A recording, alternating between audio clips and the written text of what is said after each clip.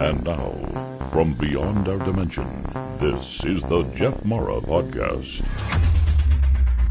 Here's Jeff. My guest is C.A. Knuble, comedian and author, who during her near-death experience time traveled to her past and saved herself, which we're going to learn about today and more. C.A., thank you for joining me and welcome. Thank you for having me. I'm excited. If you don't mind, I guess we can start on the day it happened, or do you need some backstory first? I think we can just start on the day it happened. Okay. So at the time, I had just started college. I left 10 days after high school. I was still 17. I live in Philadelphia, and I went to college 2.5 hours away in the Poconos to Bloomsburg.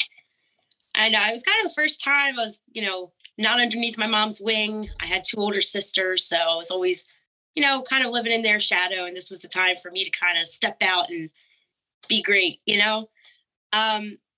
I used to sit outside of the coffee shop because it was next to the library a lot, just because that kind of kept me on track. I love to read, so I was always around books, and it kept me distanced from, my roommate and stuff so that I could get my work done. And I'd always see the same guy there. He was middle-aged. If I was 17, he was probably about 35. It wasn't abnormal for me to see someone older there because a lot of the older people in the area commuted to the school. But I'd see him all the time. We'd make, small talk, just a regular guy. But I noticed now when I look back that should have been a red flag that he was always there when I was there. At the time, it wasn't. The night of my NDE, I was leaving the library a little later than normal because, of course, I'm a procrastinator and I had some work I had to get done. So as I was leaving, I noticed the guy, named him T. I noticed him leaving as well, held the door open for me. We're making small talk on the way out. And it was kind of cold. It wasn't necessarily winter, but there was still some snow on the ground. And it was definitely cold enough for me to dread the walk home. So he offered me a ride to my dorm. And I accepted because I didn't see anything out of the normal. My dorm wasn't that far. And it saved me a walk. I was lazy. So when we got into the car and I pulled out my phone to let my roommate know I was on my way, he snatched it out of my hand. And it was, right then I was like, okay, this is not good. It ended up being in total probably about 6 hours in the car up and down the highway, with him just constantly trying to break my spirit. You're not going home. No one knows where you are. You're going to die. You deserve this, that kind of stuff. And I don't like to get too into detail with the things that he said just because it's irrelevant. Obviously, it didn't work. I'm pretty fiery like my mom. So I kept pulling off onto, in the Poconos, there's roads off the highway that kind of surrounded by guardrails. And it led up to a path in the woods. And he tried 2 other times to pull me from the car, but I was not having it. I'm kicking, punching, fighting. Like, I'm not leaving this car at all. You're going to take me home, even though I knew he wasn't. But the third time, I was just done, tired, and I didn't want to fight anymore. So he had a knife, and I let him pull me from the car. And he led me into the woods, and we went pretty deep in there. And I'm trying to not get too far into detail with this whole part, just because, number one, it's painful to think about and talk about. But number 2, it's not relevant to the next portion. So he obviously assaulted me most of the night and tortured me with knife play throughout pretty much the entire night. And it comes back in flashes for me still, because I didn't learn about this part of my trauma until this year. This was 10, 13 years ago at this point. Up until this year, I thought I was just kidnapped. And I remembered following what I considered my mother home, because the form of light that I followed looked like my mother, long blonde hair. Just it looked like her without a face. And at the time, I just thought, I'm crazy. I was just traumatized. It's my brain trying to rationalize. It was probably the moon, and I was just misconstruing it or something like that. But this year, I went to the hospital because I made an attempt on my own life. And it was when I went to the hospital that the rest of these pieces got put together. So when I went to the hospital this year, and I know I'm jumping, but there's a reason. When I went to the hospital this year, it was the first time I was completely alone with no distractions. Because up until that point, I was using, let's say, vices that are not exactly the healthiest, whether it be too many work hours or people constantly over or just some kind of distraction so that I didn't have to think about what happened to me. Because up until that point, I was embarrassed. You were 18 and you got kidnapped. That's a bit embarrassing. But when I went to the hospital, there was no distraction. It was just me in an empty room for over 30 hours. And when I first got in there and they asked me if I wanted to sign myself out, because I could have, I started smelling trees. And for me, I have psychosis. So I hear music a lot. That's my symptom. I like to explain it this way. It's kind of like a boss battle in a video game. When you're entering a boss level and you start hearing that faint music, and that's kind of how that's kind of how mine is. It gives me that indicator that I'm feeling some kind of very strong emotion. So as soon as I got into the hospital, I started smelling trees and I started hearing music that was not normal to what I'm used to hearing. And I'm like ready to sign that paper to go home. And I'm like, this isn't good. This is not good. And I dropped the pen and stayed. And I triggered for over 30 hours. I could not tell you what I did in that hospital because I was not there. And this is kind of where I fully, wholeheartedly believe that I went back, because it was during that time that I just remember sitting down in the chair and then I was gone. I was in the woods, and it was right back to the knife point leading into the woods where he had a knife against my stomach and a hand gripping my hair. And I'm watching myself with this man go into the woods. So I wasn't even watching it like I was there. I was watching it like I was watching a Lifetime movie on TV I didn't ask to see. So when I watched the attack, obviously there was some pretty deviant things, let's say, after that lasted for a really long time. And honestly, I think that was kind of the hardest part, was to watch that, because I was just a little kid to me. To see yourself in that position, you just look pathetic. That's how I think of it. It wasn't my fault, but you look pathetic and you hate seeing yourself like that. And during my attack, he basically, like a villain story, laid out exactly why I ended up there. And I just remember he had an obsession with my hair.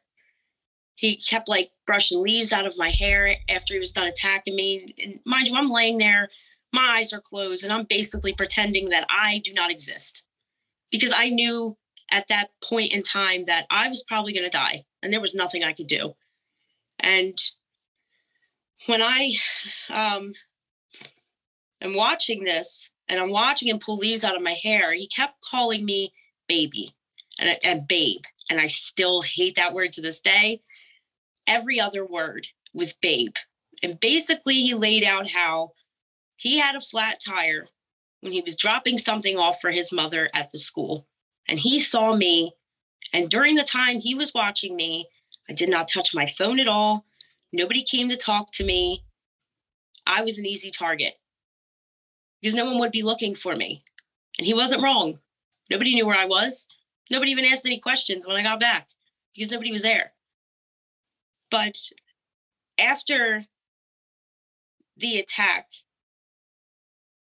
he was leaning over me still and just brushing stuff out of my hair. And he mentioned my mother. And this is kind of where everything turned to my favor. Because number one, my mom is a very, very headstrong, tough woman.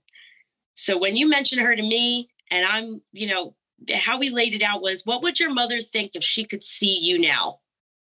And that's exactly what you don't say to someone like me, because it literally fueled a fire in me and completely, I was ready to give up at that point. I had given up. And then he mentioned my mother, and I'm like, wait a minute, I can't die here. There are people waiting for me. Like, my mother would never go down like this. And I just started my blood boiling. And, I'm watching this from, I don't even know where, because I can't explain it. Because in reality, I'm in a hospital room 13 years ahead of time. And instead, in that moment, there was a crunching of leaves, because I started walking over there to get closer. Like, no, you're right. You can't die here. You got to get up. And I'm going towards myself, like, get up, fight, do something.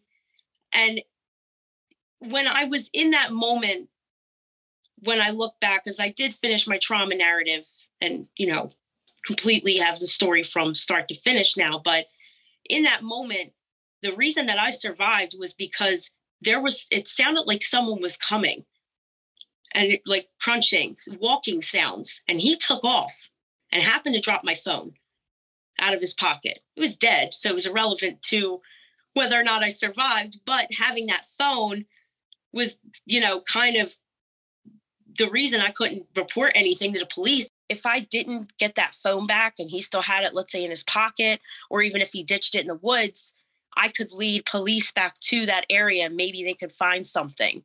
When I say that I went back, this is exactly why. It was how everything lined up after.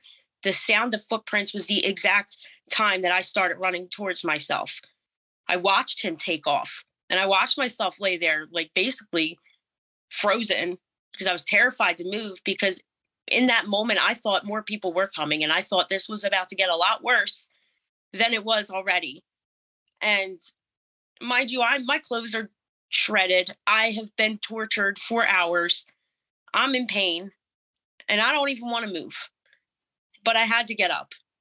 And it was in this moment that I saw the light that I thought at that time was my mother, because it looked just like her. It had long blonde hair, the same face shape. It was no face exact, it doesn't have exact fine tune. I can't say, hey, she's got green eyes, but you could kind of see the shape of the face and just the shape of the body, the height wise, like that. And I just basically followed it and led myself out of the woods.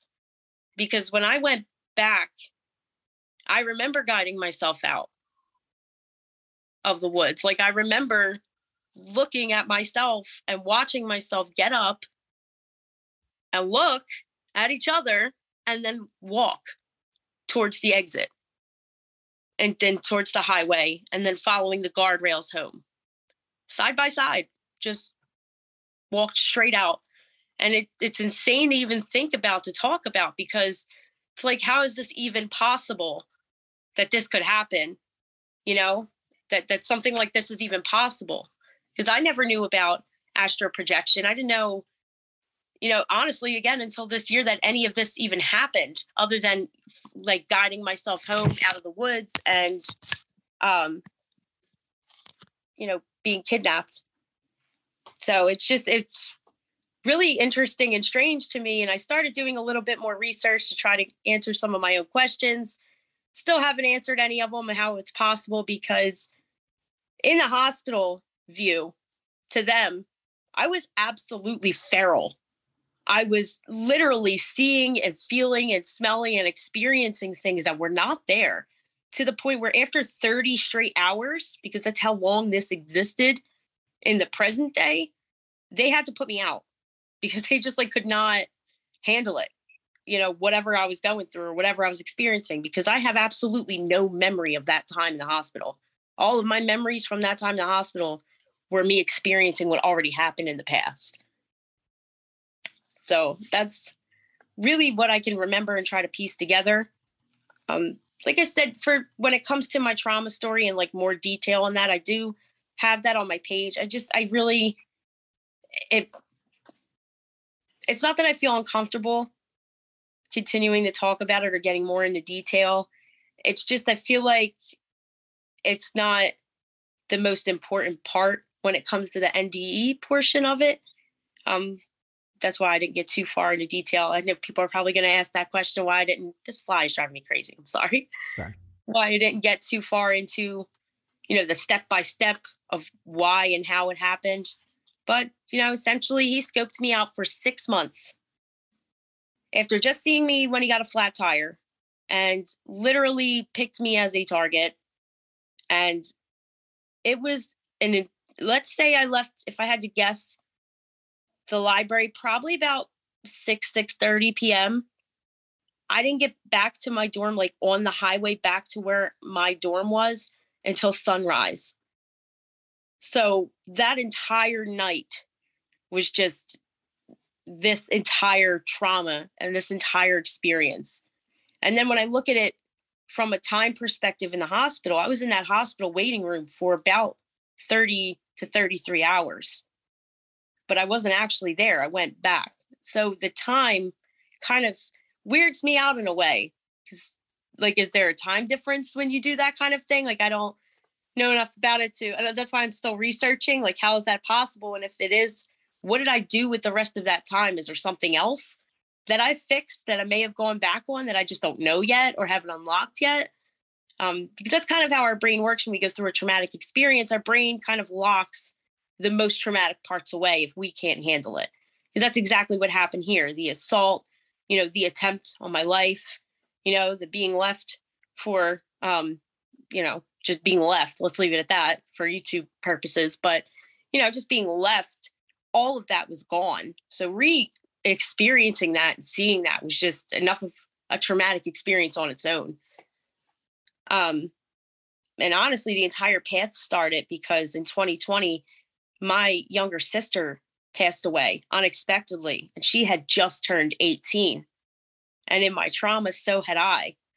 So for some reason that triggered. And at the time I had no idea why that triggered my brain so much. But now I know it's because I almost did at 18. So my brain kind of was like, hey, maybe you can handle this now. Let me just drop some of this on you, as far as recessed memories are concerned. That's kind of how my story went. Well, CA, thank you so much for sharing your incredible experience with us. After you got out of the hospital, how did you change? It really changed how I looked and felt about myself. Because for a really long time, I was embarrassed by what happened to me. You were 18 and you got kidnapped. That's embarrassing. We're not going to tell anybody. And I treated men like dirt, absolute dirt. To some degree, I still do, but I'm a little more healed now. So I try to be a little more polite with men. But it changed my perspective to embarrassed and ashamed by what happened to me to like, I'm kind of amazing. Like, I went and survived that. Like, I went through this. This really happened to me. That's incredible. And I want to share about it, I want to talk about it. I want to share it, I no longer want to hide what happened to me. It kind of felt like a younger version inside of me had been screaming for a really long time. Like, hey, I didn't get any kind of justice. And now you're not even letting me express it, to now it's like making peace with that because I'm finally telling my story, especially in the last few months specifically, I'm finally telling my story and getting it out there and kind of brings closure, I guess you could say, to the entire ordeal. Have you noticed since leaving the hospital that you have any other or any new abilities that you haven't had prior? Okay. There's a lot to this. So I don't see the world the same as everyone else. And I kind of hinted at this when we went into the live. Number one, I can see in the dark. I don't need lights. I don't I don't know if I got cat vision when this happened or whatever the case may be, but I can completely see in the dark. I can also read energies. And when I say that, I don't mean like I look at somebody and I see an aura. It's not like that. This is more like I feel it as soon as I walk up or I'm around somebody. And it's usually either like, it's not even positive or negative. It's just, it's tied to emotion. Because I have borderline, I was confused about emotions for a really long time. And again, it wasn't until this year that I really kind of channeled and mastered this so-called skill that I've developed. Because now I have an emotion wheel and I kind of understand emotions a little better. But I can feel deep emotions, like deep sadness, very deep anger, or, extreme happiness. Whenever somebody's feeling something deeply, if that makes sense. So if I'm, let's say, at a bar and there's a guy sitting there with a shot glass and he's just sitting there with a shot glass, not drinking it. He's just sitting there. He's staring in space. He's looking at this shot glass. I can feel that pain that he's feeling. I can feel like that man's probably on his last shot and I need to do something. And I do. I usually go over and I'll say something because I'm a comedian off the wall. Completely crazy. Like, hey, the tourist in the parking lot said you dropped your straw. And he looks at me like I'm nuts. But that's okay because I'm just going to disappear like I never came to him. And he's going to forget I even came over to him. But he's not in the same mindset. Now he's thinking about that crazy girl who just came over and said some off the wall stuff. And, he's not thinking about what he just was, or he's not in the same mindset he was a few minutes ago before I'd walked over. It's called transmuting energies. And I've really learned to master it in the last year or so, to the point where it's now kind of fun for me to do so, just because people are angry and, especially people get into altercations with me. I'm transferring all that energy and it's frustrating to the spirit. It really is when you're really angry with someone and it's not working because it's a constant deflection of that negative energy. It can be toxic. I can get very toxic with it. I need to stop doing that. But sometimes you gotta let people be angry, Mm-hmm. But that's really the two major. But I want to say it's kind of like I've seen my purpose. Everything was kind of laid out for me already, not necessarily like when I will die or things like that. Like, I don't know how old I will be. I don't know, what stage of my life I will be in, but I know around the general time frame that my time is done, so to speak, just because it's a series of events that I've already seen that lead up to it. So let's say if there's 6 events on the timeline that I was shown, and I've already done 3, I already know I'm halfway done my time here because that 6th event is the last one that I was shown and nothing has come after. All right. We're getting into some area that we haven't covered yet. You were talking about being shown a timeline. When and how did that happen? When I went back, when I was in the hospital. Because I wish I had a better understanding to explain this. It was like a completely, I don't want to say a different world because it wasn't. It was the same world, but it was during that walk towards the highway that I was being shown things, little events. And it's kind of, it felt like a snack pack, so to speak. It was like, how like when you see something in your dreams and then like a week later, like let's say somebody's putting lotion in your hand and you remember getting that lotion in your dream. And then a week later, somebody's giving you lotion. You're like, wait a minute, I've seen this. It's kind of like that deja vu aspect, but this is more detailed. This is like, these are the major things that are going to be done before you go. Now, go could mean anything. It doesn't necessarily mean I'm going to die. Go could mean many things. I don't know what it means, but it's a something final.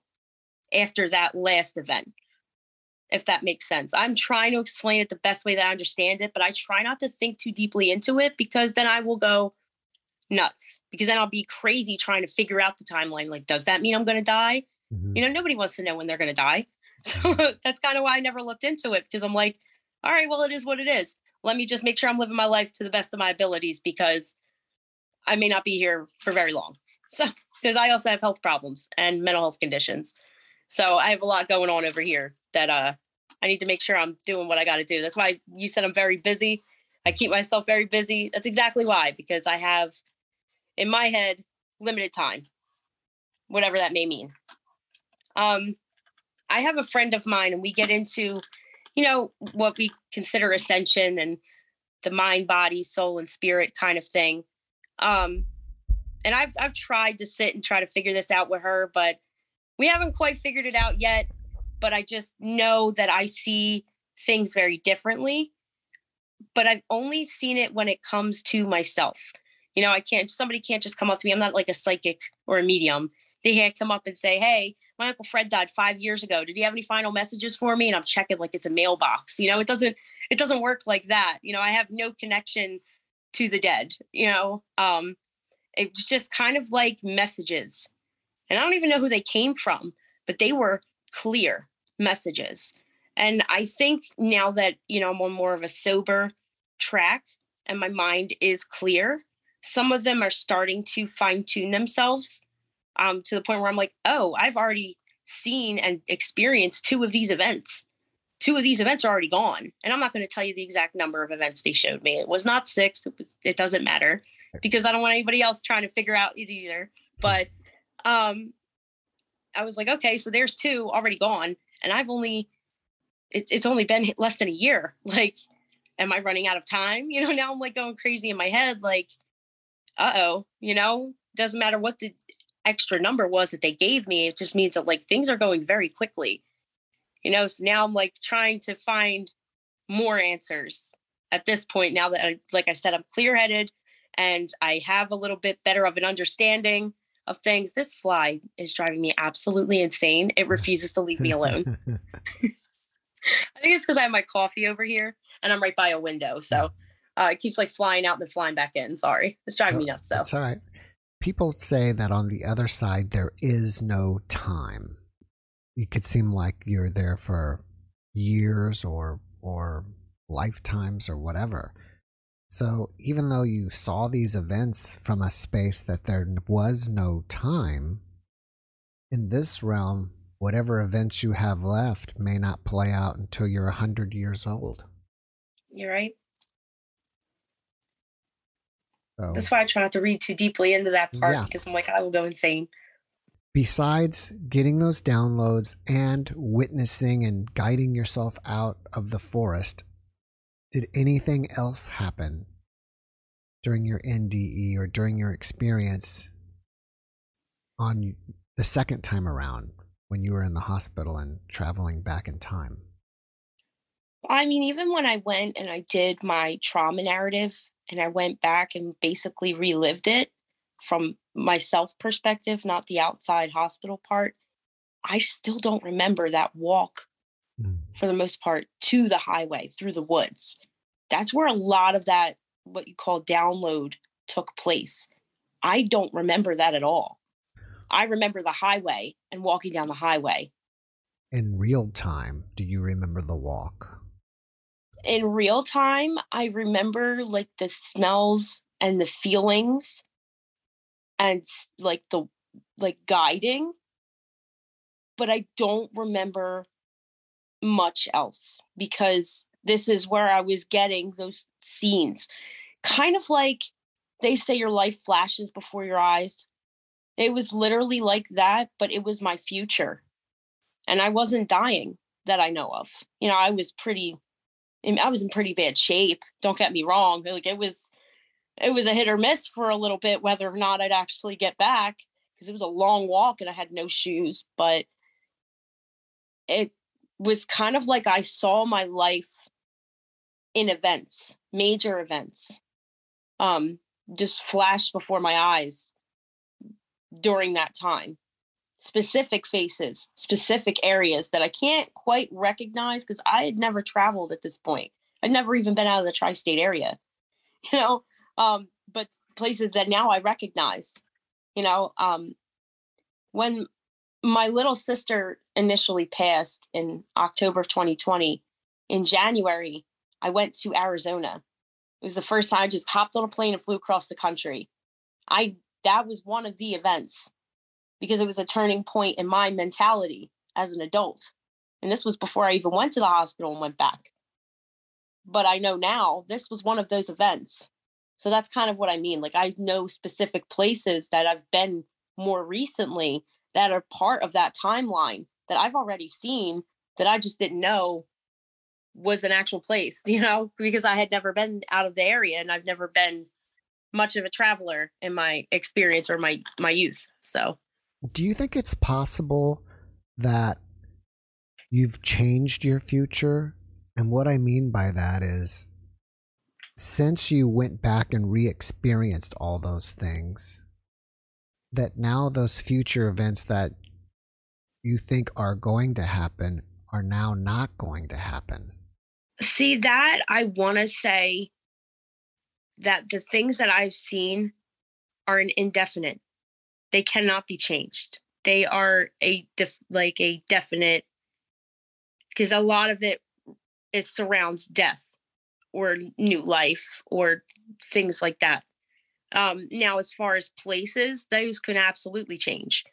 But as far as the events that I've seen, there's such a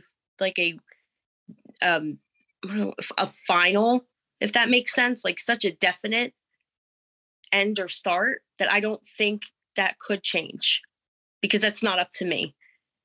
It's just something that I'm going to experience, if that makes sense. Mm-hmm. Yeah, I understand that. I guess what made me think that is seeing yourself go to Arizona was something that happened before you got the download. Right? Yep. So I was thinking that, well, maybe the other downloads were just something that could happen, but now it's possibly changed, or the future is possibly changed and they won't. I mean, it could.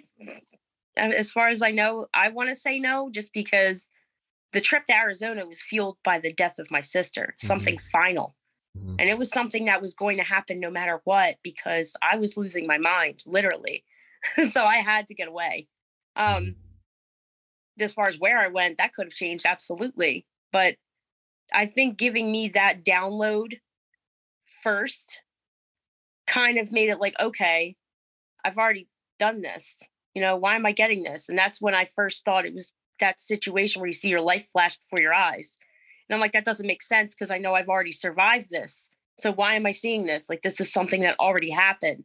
But I think when I think back to it, it was more like, let's show her something she's already done to let her know what's coming next will absolutely happen too. You know, in that sense.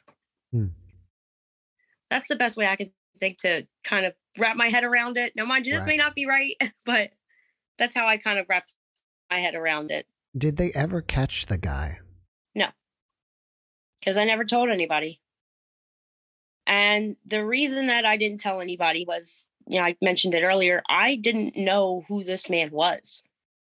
When he attacked me, and I told you he kind of laid everything out like a villain story, he told me from start to finish, like, he was only there because he had a flat tire. He was dropping something off. And then after that, he was just stalking me, pretending to go to that school to kind of get a relationship, so to speak, or a rapport with me so that he could kidnap me because he had an obsession with me.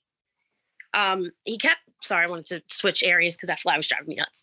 He kept mentioning Rapunzel. It's like the hair, the golden hair. It seemed like he was, I don't want to say uneducated, but he didn't have normal speech patterns. You know, he said babe every other word. He was clearly very unhinged. But he kept mentioning like Rapunzel and things like that. And while he's like stroking my hair, but he laid everything out in such a way where he literally from start to finish explained how he did not go to my school at all, like I thought. He never went to my school. He was literally just stalking me because of his obsession with me, because he wanted to find that moment where he could kidnap me. Because at one point, and this is where it really hit for me. And sorry. When I met him, I was already inside of the library. Like, I'd seen him around outside, but we hadn't established a rapport yet. When I first actually officially met him, I was coming out of the bathroom and I dropped a book. And there's kind of like a little area by where the staircase is, where the bathroom is. He was in that area walking out and picked up my book and handed it to me. And we started a conversation. And this is where it like kind of really hit home for me, because this was the part in the conversation that he explained, I'm so happy you dropped your book that day because I was waiting for the chance to talk to you, because he had been stalking me and watching me, like he obviously couldn't control me dropping the book. That just happened, but he was just waiting for that opportunity to be able to have that conversation with me, because now after that, every time you see him, it's a wave, or a hey, or a how you doing? There's no way that I could have reported it to the police, because I don't know if anything he told me was true. I couldn't even trust my memory for the color of the car. There was nothing that was left behind, or, could I have gotten a attack kit? Yes, absolutely. I could have, but I was barely 18. I didn't know anything about any of that. And, by the time I didn't even know any of that happened, because when I got back to my dorm, I literally took a shower and went to sleep. I had no memory when I woke up of that portion of my attack. So even if I wanted to get a kit, I didn't know to get it. So there was no way for me to even pinpoint to tell police who this man was, where to find him, or what happened. Mm-hmm. How did you get back to your dorm? I walked. Oh, wow. The entire way down the highway. Yep. And I have an affinity for the sunrise now, because when I was on my way back, the sun had just started to rise when I got back into a familiar area, like around the area of, let's say, the library, or nearing towards the actual campus of my school. So it was kind of like, they say like sunrise is a new beginning. And that's kind of what it felt like, like I made it, like go me. Because I remember bits and pieces of that walk, just because it was very painful. I had no shoes, really. My shoes were trashed. And I wasn't wearing like, hey, we're going to walk for several miles kind of shoes, My clothes were just like tattered. They were just wrecked. I was covered in who knows what. My hair was probably the nicest part, because he picked all the dirt out of my hair. So that was probably the nicest, well put together part of my person by the time I got back. But nobody was home when I got back to my dorm.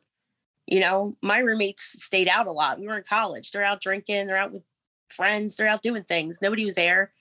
So they didn't ask any questions, because it wasn't abnormal to not come home all night. It wasn't abnormal for me to go to sleep for a long period of time, because I was probably up the entire night before, which I was, but not in the sense that they were thinking, So it was just a really long walk. And I remember, because there's a Robert Frost poem for the woods. And it was the same line from that poem. Like, I kept repeating it over and over and over again in my head. And I don't know why, because I think at that point I only read that poem maybe once or twice in high school.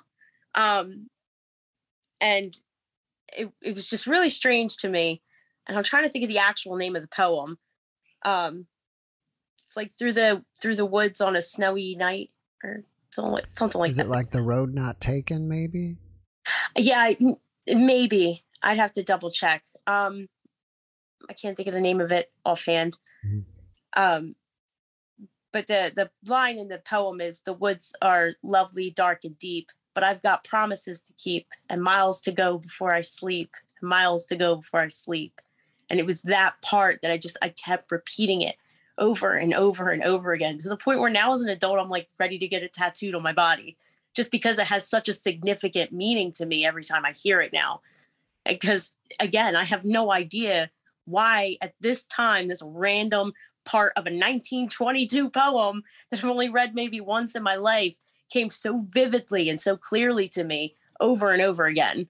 It's just so strange to me, and it still is. I still have no reason for that or explanation for it. Since you left the hospital, have you had any other out-of-body experiences? No. Because sorry. Oh, that's okay. I was going to say, what about any other supernatural experiences? Honestly, no, because even when I did my trauma narrative and I finished my trauma narrative and I went back and I unlocked fully all of those recessed memories of what happened to me, it wasn't even like an out-of-body experience. It was literally just me reliving it again, from my point of view, for what I could relive anyway. Because like I said, there's some parts where in the woods and stuff, I don't know what happened. And I don't remember that part. Just either I didn't unlock yet, or I'm just not supposed to know, or I'm not really sure. But I haven't really had any kind of, let's say, supernatural or out-of-body experience since then. I've really fine-tuned details on things I've already seen from those events, but that's about it. Things have kind of hit what I like to call a happy normal. So, and I'm grateful for it. All right. Well, after watching this podcast, people may want to reach out to you. Are you up for that? Yeah. What's the best way to contact you? Well, I have all social media platforms, or my website has a contact me form. Somebody can just submit there too. What's your website? It's Christyann. It's ChristyAnn at CAKanooble.com. It's KANOOBLE. Do you have a YouTube channel or a Facebook page? All of my social medias and my YouTube are under the letter C, the letter A, and Kanooble. Are you working on anything that you want us to know about? Well, since my trip to the hospital and my diagnosis with a few mental health conditions, I've been working on a mental health project where I conduct interviews with people around the world with different mental health conditions to kind of give an in-depth look at what life is like with those. That's at mentallykillproject.org. And I'm also working on a book for my trauma with all of this in there that I'm hoping to launch within the next 2 years. So, other than that, I do comedy up and down the East Coast, and I have my business, and that's about it. Do you have any dates that we can let people know where to find you? Well, I will be posting them on my website. I'm waiting for the flyer. For right now, I try not to do more than 2 shows in a month, just because I have so many other things to do. I believe it's November 16th is my next show, but I'll post the flyer to my website as soon as I get it. All right. I think your story would make an amazing movie or television movie. Yeah. I wrote a little, like a silent film for it. I'm working on filming that. I'd like to take that to a film festival to start. I'm okay with it being on a film adaptation as long as it's not on Lifetime. Mm-hmm. Just because it felt so much like a Lifetime movie, I couldn't pause in the moment. Mm-hmm. I can't. I cannot. Well, who do you think would be best to play you? To play me? Mm-hmm. Oh boy. Wow, that's a really good question. Or who would you like to see play you? Emma Watson. Emma Watson. Is that the one? I think she'd do a fantastic job. From Harry Potter? She is. Yeah, she also was in Little Women. Or maybe, Keira Knightley's too much. But definitely Emma Watson. I think she has a great range when it comes to emotions. Mm-hmm. So I think she'd probably play that part really well. Cool. Well. So if Emma Watson is watching this. Well, maybe now that we're putting it out in the universe, it'll happen. Yeah, that would probably be like, I'd probably put that on my tombstone when I eventually go, like, was played by Emma Watson. There you go. You mentioned earlier that if people want to know more details of the entire experience, they can see that where? It's on my YouTube page under C.A. Knuble. Well, Christiane, before we finish up, can you leave us with one last positive message? Sure. Live your life with intent. And what I mean by that is to do everything with a purpose, but make that purpose your purpose. Do things for yourself and for no one else, and live your truth. Doesn't matter if anybody else believes it. It's your truth, so make sure you live in it. Thank you for that message, and thank you again for coming and sharing your experience with us. I really appreciate you, and I wish you the best. Thank you so much for having me. Thanks for watching the Jeff Mara podcast. I really appreciate you. Another way to show support is through YouTube memberships. And if you do, there are loyalty badges and other perks depending on your level of membership. All you need to do is click the join button underneath the video to find out more. Thank you for your support.